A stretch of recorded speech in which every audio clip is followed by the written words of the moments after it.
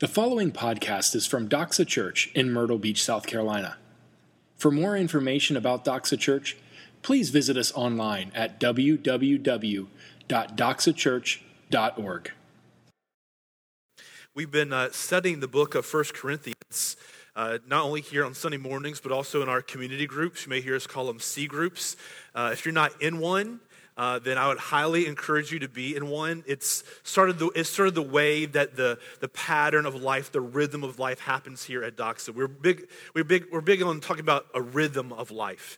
And the way that it happens, the way you see it happen in Acts, the way you see it happen in the scripture, as the church would get together, they would hear the apostles preach. And hopefully I'm not anything like an apostle, but I'm getting up here, or Dale or Jonathan or whoever's getting up here to preach. Justin will be back up here next month, that we're preaching what the apostles taught to you guys. But then it says that they met house to house, and that's what our community groups are like. Is we meet house to house with each other, and we share and we push each other to Jesus. We open the scriptures together, we study them together, we talk together, and we share. We confess our sins to one another, we pray for each other, we help each other, we share life together. That's where that happens, not just in the community group meeting that happens on either Tuesday or Wednesday or whenever your group meets, but it happens as you share life with each other during the week. And so what our pattern of life is here is I'll get up here, or Dale or whoever is preaching, and we'll preach from the text. This week we're going to be in 1 Corinthians 3, 1 through 9. That's what Rebecca read from earlier. And then during the week when we get together in our community groups, we kind of chop up, like, what does that mean? Because really, like, you and I can come in here and we can hear somebody give, if it was somebody else, maybe an amazingly eloquent, beautiful sermon, and you can leave and say, that was pretty good. And by the time you get to lunch, like, you don't really remember what I said. I know that's what happens, and that's okay.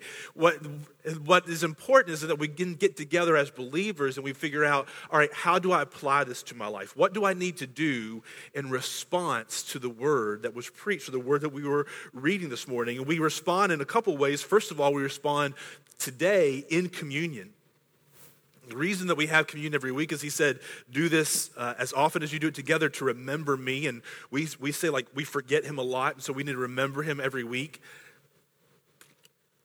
And this also serves as a point in the service to remind us of what Jesus did for us, and for us to approach the table remembering what he did for us. And it gives us a chance and preparation for it to respond in repentance and prayer and supplication and asking him to help us if we need to. And so I encourage you guys, if you're not in a C group, you can see Dale and get signed up for the city. And the way it works is you sign up on the city.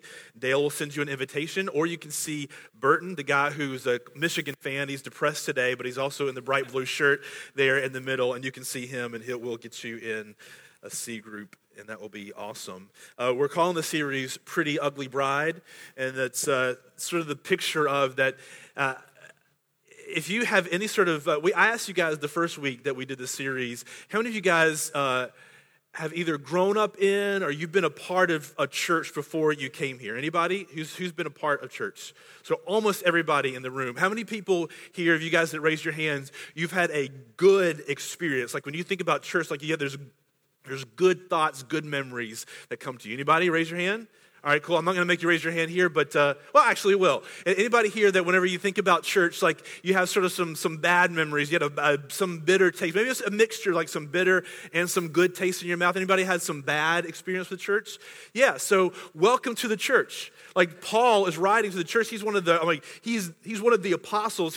Most of the New Testament. He planted the church at Corinth. So you'd think like, hey, it must be a pretty good church. 3.5 years later, he's writing back to them and he's saying, hey, you guys are messed up. But he started out the book by saying, hey, you're the saints. But then he says, like he's getting to us right now in the meat, he's saying, but you guys are messed up. And the history of the church is that we're a pretty church. It's a beautiful church. It's the bride of Christ. So we had that nice taste in our mouth. But at the same time, it's sort of an ugly bride. And so we had that bitter taste as well. Like God is sort of like the pastor of the very first church with Adam and Eve. So he's got two people in the congregation, He's the pastor, the almighty creator God, and he puts them in this like church is great. They're in the garden, everything's good, and like 5 minutes later they're talking to a snake, eating the apple or the whatever it was, and things go haywire. Like God's first congregation, like he doesn't have a sterling record at the very beginning. So that's like sort of the history of being a part of the church. It's like a mixture of good and a mixture of bad. It's pretty, it's beautiful, but it's also ugly at the same time. Martin Luther had a Latin phrase, which I won't try to say because I mess it up every single time, but it meant that we as believers are simultaneously saints and sinners at the same time. So if you're in here today, you're a believer in Jesus Christ, you are simultaneously a saint because Jesus Christ died on the cross. I don't know why, I guess Jesus' banner over there. Jesus Christ died on the cross for you. He shed his sins. He shed his blood for your sins to cover you. And so you are, by his sacrifice, his life, if you are a believer in Jesus Christ, he stands between you and the wrath of God. And his record becomes your record. So you're a saint before God. But yet, anybody been like messed up already today? Anybody like the day was fresh and going well for you and you already took a hard left turn? I mean, you're on your way to church and you fight with your spouse or you're yelling at your kid, you're knocking him with whatever you can grab in the car, trying to hold him in line. And then you're like, oh, I'm on my way to church. And then you walk in and you're like, hey, everybody, I'm happy church mode now. Like, anybody took a hard left turn already today? We're simultaneously saints and sinners. And when you get a bunch of people who are simultaneously saints and sinners, and you put them in a group and you say, all right, go to C group and come on Sunday morning and share life together, what happens? Life goes haywire. It takes a hard left turn all the time. And so the church is a beautiful bride because of the sacrifice by Jesus for us. But it's ugly because it's made up of you and me. Simultaneously saints and sinners. What we talked about that first week is that because you and I have had different experiences, some good and some bad, when we come into a church, when you came into this room, whether you call this your church home or not, you're just trying us out, you're not sure why you're here, somebody invited you, somebody bribes you, thank you whoever bribes you, but got you here, and you're here, and you come in with certain expectations and assumptions about what church should or should not be, and it doesn't live up to that, and then you get disappointed. And so then what happens is what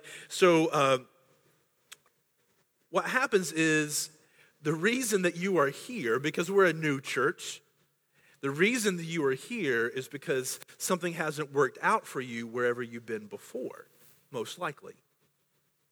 Maybe you're here because you just heard like we're starting this church and you said, hey, that Randy and Dale guy, they're going to need some help. So I'm going to go over there and I'm going to help them out. And so there's some of us in here that said, hey, they need some help. We're going to come help them out. But the rest of us in here, it's like maybe you're a new believer and you tried us out and you became a believer. And that is awesome. We've had some people that's happened in the past year. That is really cool. Probably most of us in this room, you're just trying us out because something didn't quite work out where you were before. Maybe you're excited to be a part of something new. You're kind of like the early adopter like I am. I like to try the new gadgets, the new software. Anybody here already got the iPhone 6? Don't raise your hand because I'll be jealous. Like you like the new gadgets, the new deal. And so like church plant is kind of your deal. I like to try out the new thing. I know there's going to be some bugs and some kinks, but that's part of the fun of being on an early adopter edge of the way. Or maybe you're here because you're giving church or Jesus one last chance.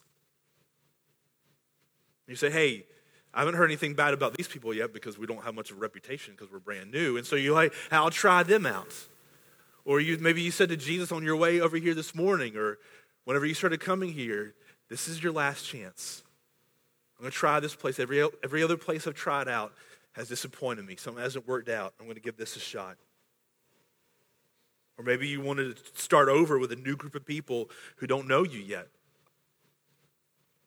You know? Or maybe you might have settled on us because you can't find anything better yet.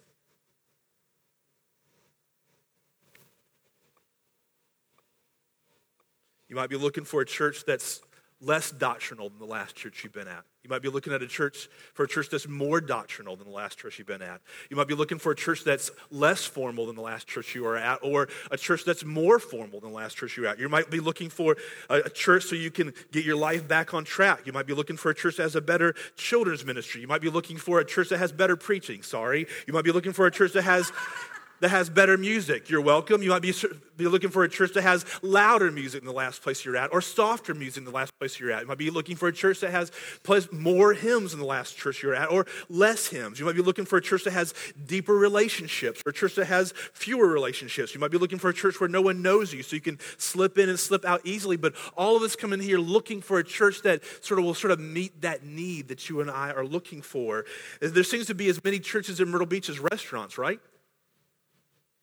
And so you kind of like, just the same way you sort of pick your favorite restaurant, your go-to restaurant,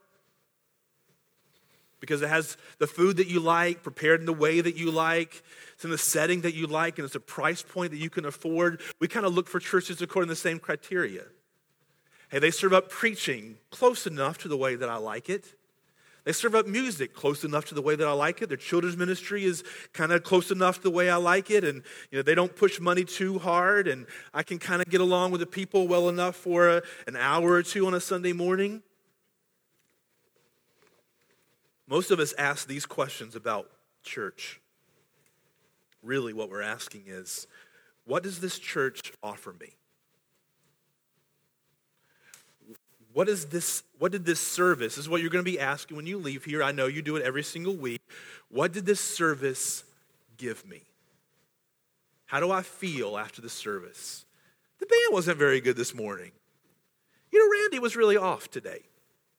Randy was particularly funny. The content wasn't very good, but he was funny this week. I can take that.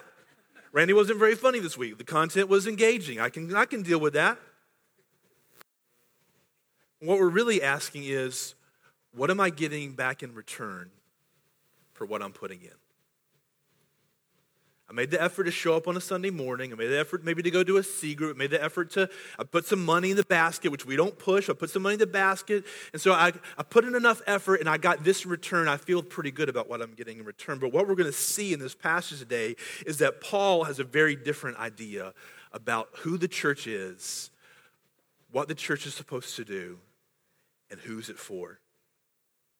If you're keeping score at home, which I'm sure you are, you might have seen that we skipped a couple of weeks ago 1 Corinthians 1, chapter 1, verses 10 through 17. That's because it's almost identical with the passage this week. Couldn't get that out. Paul opens the letter and he's saying in verse 10, I appeal to you, brothers, by the name of our Lord Jesus Christ, that all of you agree and that there be no divisions among you, but that you be united in the same mind and same judgment. For it's been reported to me by Chloe's people that there is quarreling among you, my brothers. What I mean is that each one of you says, I follow Paul, or I follow Apollos, or I follow Cephas, that's Peter, or I follow Christ. Is Christ divided? Was Paul crucified for you, or were you baptized in the name of Paul? I thank God that I baptized none of you except Crispus and Gaius, and that no one may say that you were baptized in my name. Verse 17, for Christ did not send me to baptize, but to preach the gospel, and not with words of eloquent wisdom, lest the cross of Christ be emptied of its power. Look at verse 1 of chapter 3. But I, brothers, could not address you as spiritual people, but as people of the flesh, as infants in Christ. Why not?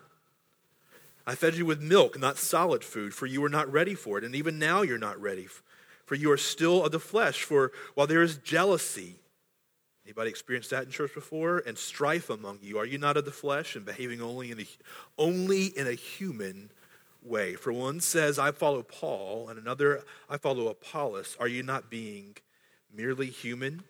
See, the situation in the church of Corinth is that the church had broken down into divisions.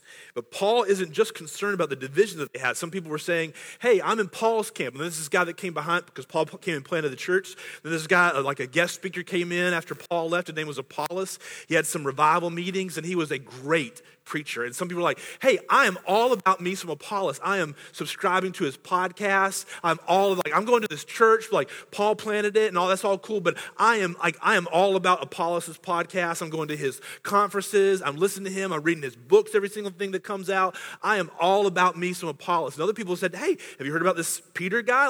He was one of the original apostles and he's got this great podcast. And they're like, no, I'm about his podcast. I read his books. That Apollos, he's stupid. That Paul, he's stupid. Peter's the guy. They had all these divisions going on, and Paul's writing them, and he says, hey, your divisions are bad. I'm bothered with your divisions, but the thing I'm more bothered about is the thing that's causing your divisions among you.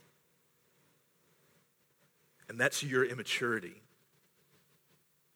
He's saying, this is what I'm bothered about, the fact that you're church hopping all the time. That you're going from church to church to church, and you never find a home. The thing I'm bothered about that is the reason that I'm bothered that you think your church is the awesome church and every other church in the Myrtle Beach area is stupid. The reason I'm bothered about that is it shows an immaturity.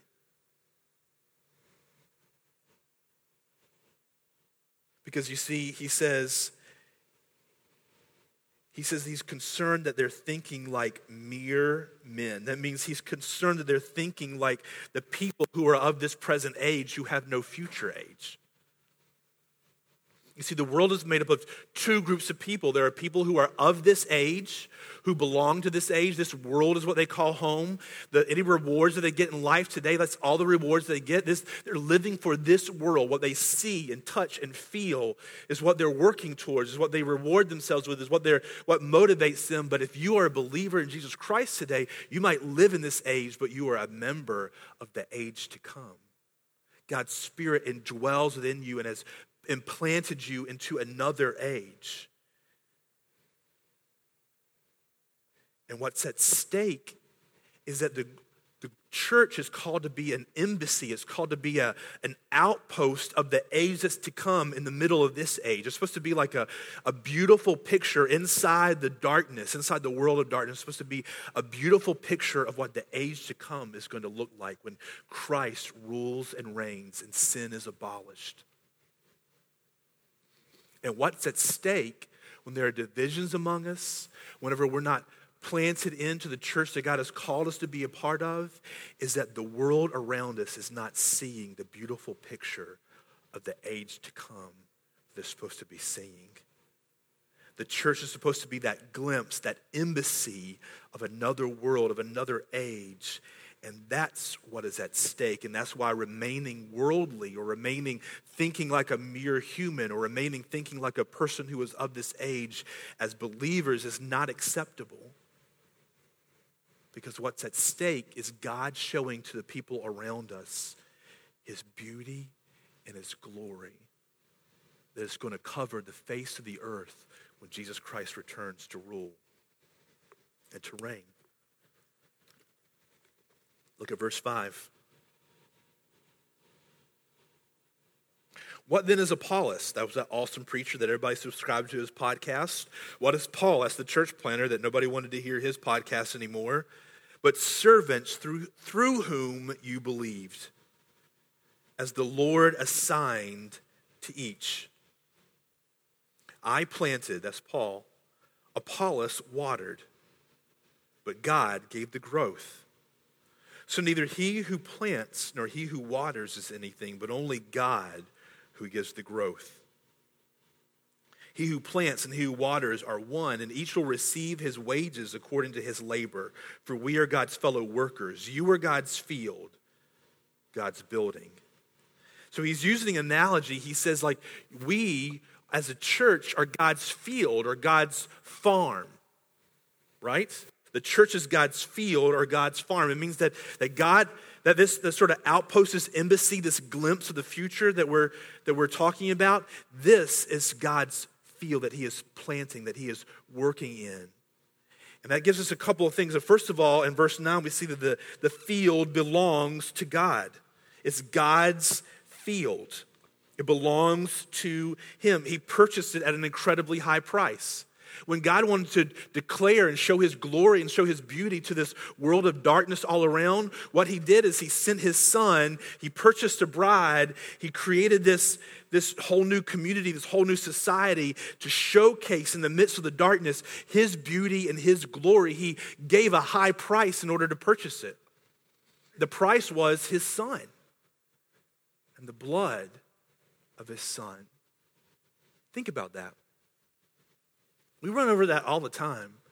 But if you're a believer in Christ this morning, God paid a high price. The cost of God, the second person of the Godhead, Jesus Christ, becoming sin on your behalf, bearing your penalty, and being separated from the other two heads of the Godhead in some way that we can't even understand in order to unite you back to the Father, in order to create this church, this field, this farm that God is creating.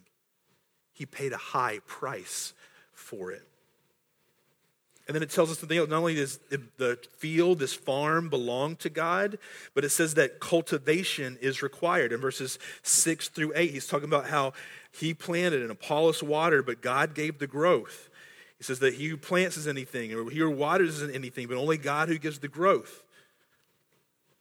He's saying that whenever the whole kind of simultaneously saints and sinners things that we talked about before, like whenever you put your faith and trust in Jesus Christ, you are made righteous before the Father. And some of us had experiences where, hey, I was a drug addict before, I was an alcoholic before, and I became a believer, and I never desired it again. I have a friend of mine. He says, I cussed like a sailor before I was a believer. I became a believer, put my faith in Christ, and I never cussed again after that. Never felt any inclination towards it anymore. My language totally changed. That is some of our experiences in here, but most of our experiences is a couple minutes afterwards, like what we already said, like you're trying to beat your kids in the back of the car. You're arguing with your spouse. You and I deal with temptations and problems all the time. But the idea is that it doesn't instantly happen. Growth, you individually and us as a church doesn't happen overnight. We're not a mushroom. A mushroom appears overnight, right? Like you walk out and said, how in the world did that happen? It wasn't there yesterday. This big old nasty mushroom is now here. It wasn't there yesterday. But Christian growth doesn't happen like that. It happens the way I grew up, surrounded by farms. John Letson looks like he's going to go farming right after he leaves here today. I grew up on a farm. You go out there, you have to till the soil. Then you have to plant the seed. Then you have to weed it and keep the weeds out so it doesn't kill it. You have to fertilize it. If there's no rain, you have to water it. You have to watch it and care for it. And over time, it doesn't happen overnight. It happens slowly and continually. You can't sit there and watch it grow, but you see it day to day, week to week, and you see the plant is growing. That's the way Christian life happens. But cultivation is required. It doesn't just happen automatically. It's not a microwave. It's not set it and forget it.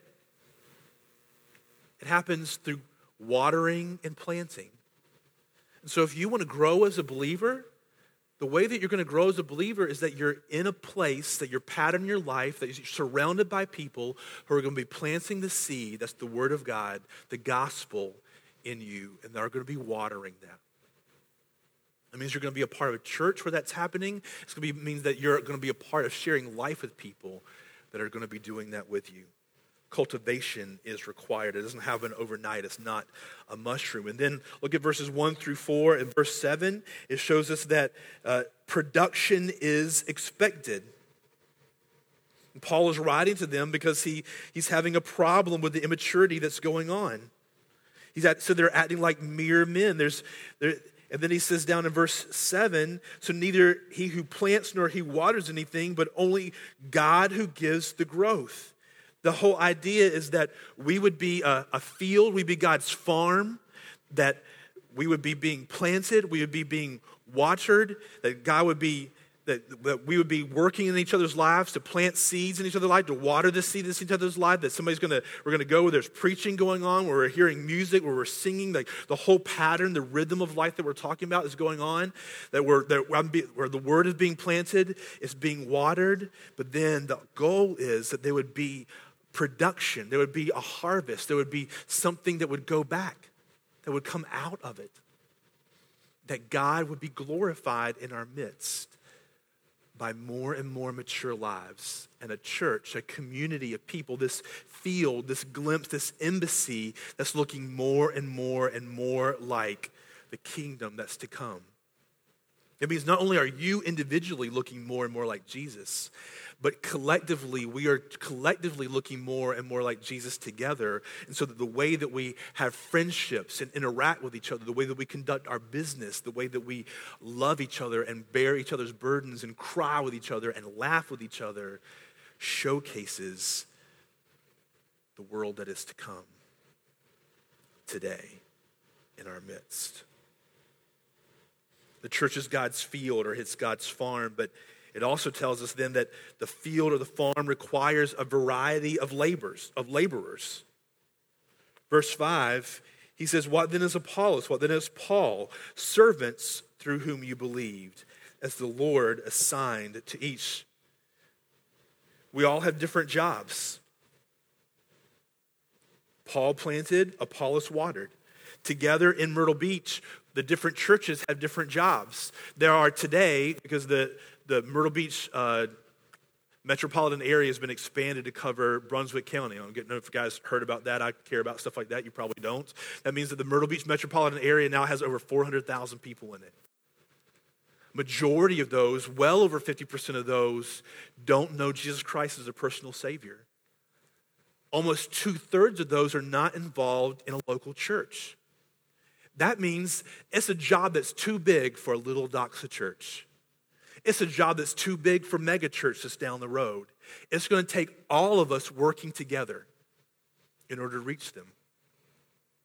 We're not the new awesome church that's better than everybody else. We're one more church, one more prong, one more person, one more man in the army that's stepping up to reach Myrtle Beach for Jesus. But we're just one.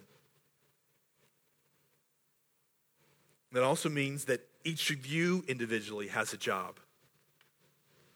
If Paul planted and Apollos watered, but it's God that gave the growth, that means that you, if you're a believer of Jesus Christ today, you have a job in the farm. It may be toting supplies from one field to the other. It may be the glorious job of milking the cow. But whatever job that you and I have, we have a job. And the farm doesn't work if all the laborers aren't working together. And that's what Paul was saying. Hey, you're saying, hey, I'm for Apollos or I'm for Paul. He says, you're missing the point. We're all on the same team. If one guy doesn't plant and the other guy doesn't water, the harvest doesn't happen. And if you, whatever job that you have, if you aren't taking up your tool, your pitchfork, your hoe, if you're not jumping on your tractor and doing your job, then the whole thing isn't going to work like it's supposed to work. It all will fall apart. Each of us individually has a job, each church has a job, and each pastor or minister has a job. That means that, like, there's not going to be some of us that are, hey, I'm on the Matt Chandler side, and hey, I'm on the whatever other guy you might be for. I'm a Tim Keller guy. I'm this guy. I'm that guy. We're working for the same team. So the thing that we're going to get excited about, we're not going to get excited about so-and-so who speaks a podcast, or even for some reason this dude who's up here. We're going to get excited, not about Doxa Church, but about Jesus. That's one reason, and I'm not against it. We'll probably have them one day. People have talked about maybe we should have some car decals or some T-shirts or something. And the one reason I just haven't been big about is I'd rather us get more excited about Jesus than about Doxa Church. In verse 8, he tells us that we're working towards the same end.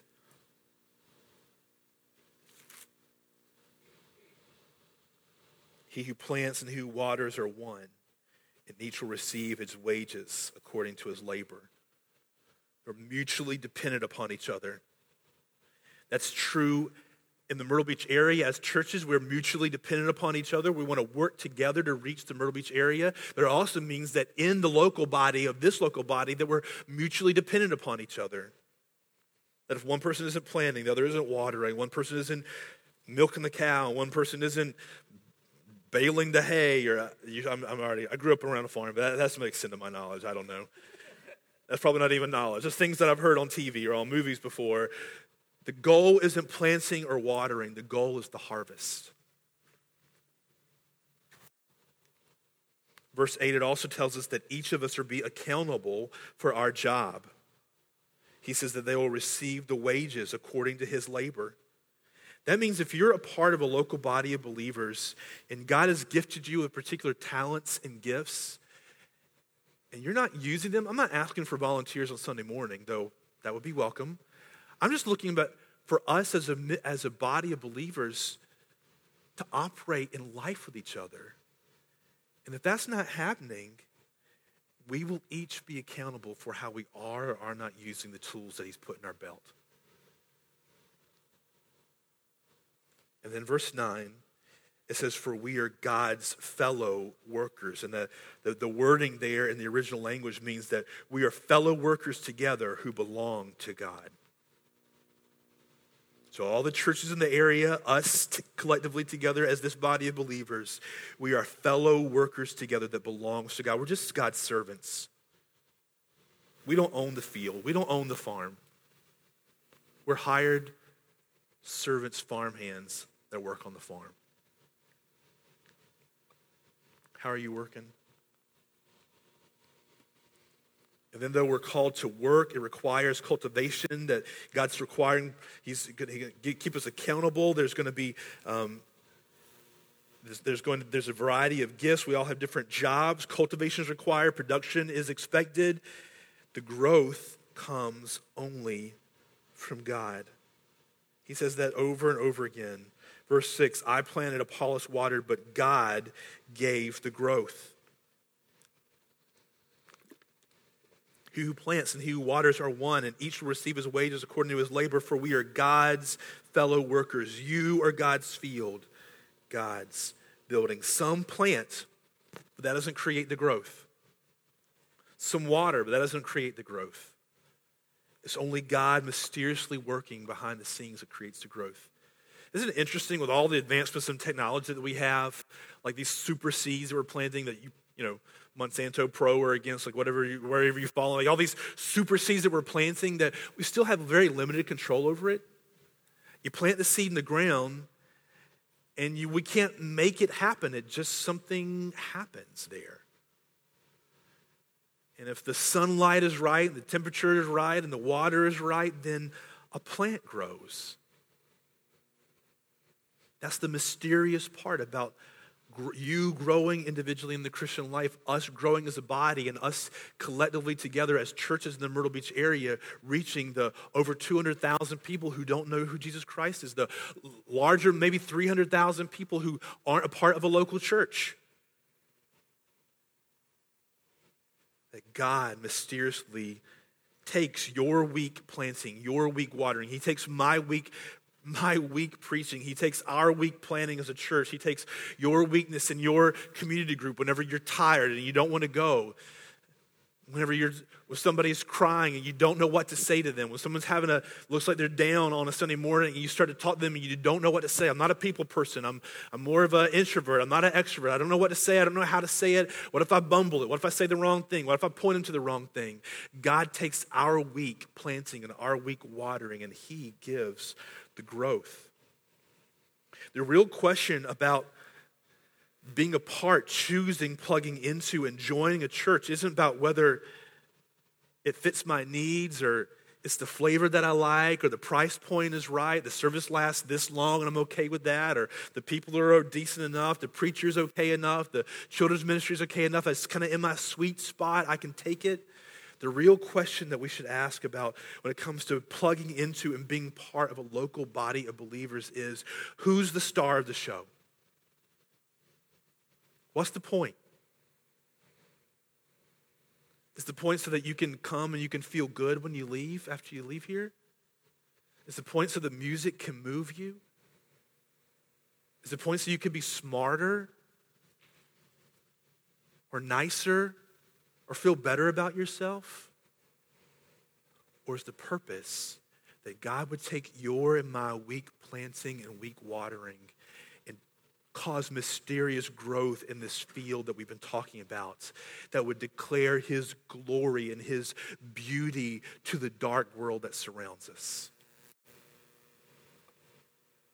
Whose field is it? And what's my point in being here? The church, the field, the farm belongs to God. You and I belong to God. We are the ground that's being tilled. We are the servant that's planting. And we're the servant that's watering. And the goal is that he will receive the harvest, our growing lives and people who come to know him, who do not yet know him, that join this field, and that he would receive the glory. So here's two questions we're going to end with. How do you view the church? Is it a restaurant that's the right flavor that you're like, you can buy into that? Is it something that you've been hurt by and you're not really sure about it, so you want to keep it at arm's length like a bad relationship? Is it something that you're like, you think should give you goosebumps and get you excited whenever you come? Or is the church God's precious bride that he died for, and that he is determined to use to show forth his beauty and his glory and the truth of his gospel, the beauty that's found in Jesus Christ, in the way that you and I live, the way that we interact with each other, the way that we do business together and with the outside world, so the people around see God for the glorious one that he is. And then here's the follow-up question. According to the definition, according to what Paul is talking about an immature and a mature believer is today, are you a mature believer or are you an immature believer? A mature believer, he's saying, is somebody who is able to not just be the ground that's getting the milk like a nursing mother, like you're waiting for a bottle to come to you to be fed. Or a mature believer is one who's grasping that and is then becoming a planter and a waterer himself. Or are you an immature believer who's just shopping for the better flavor church? The more like me church? Or is all about a particular denomination or a particular group of people that hold a particular doctrine or a particular tradition, a particular podcast? A mature believer jumps into the field and plants and waters with the intention that God would get the glory and he'd show forth his beauty, even though it's going to be a church that's pretty and ugly at the same time. I'm going to pray. The band's going to come up and Jamin's going to come up. He's going to play for just a minute or so, just to give us a chance for each of us prayerfully. Maybe consider these questions, or maybe God's dealing with you on something else for you to think about that and deal with that. And then Josh is going to come up, the intern, and he's going to give us a little intro for communion, something for us to think about. And then as you feel free, he and Justin are going to offer the bread and the juice to you. You can come up as you feel free, does it the band, as Jamin is playing. You take the bread, you dip it in the cup. And let's remember how Jesus died for his body, for his bride, for his church, that he might declare his glory and his beauty to the world around us. Father, I thank you for the fact that you gave yourself for us. And in giving yourself for us, it wasn't just for me individually, but you gave yourself for your bride, for your body, us collectively.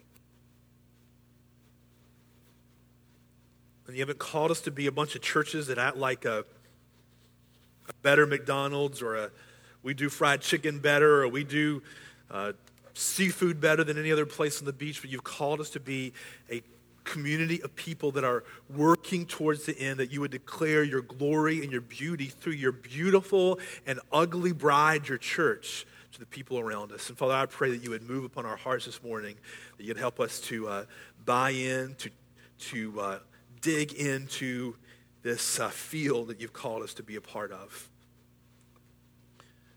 to offer our gifts and talents, to offer ourselves, to be tilled, to be planted in, to be watered, but also to be ones who are also planting and watering in each other's lives for your glory and for our joy. In your name we pray. Amen. Thank you for listening to this podcast from Doxa Church. We are so glad that you took the time to join us today. At Doxa, we exist to make disciples who joyfully worship Jesus with their whole lives. We invite you to join us. Doxa Church meets at 10 a.m. every Sunday at River Oaks Elementary School. For more information about Doxa Church, please visit us online at www.doxachurch.org.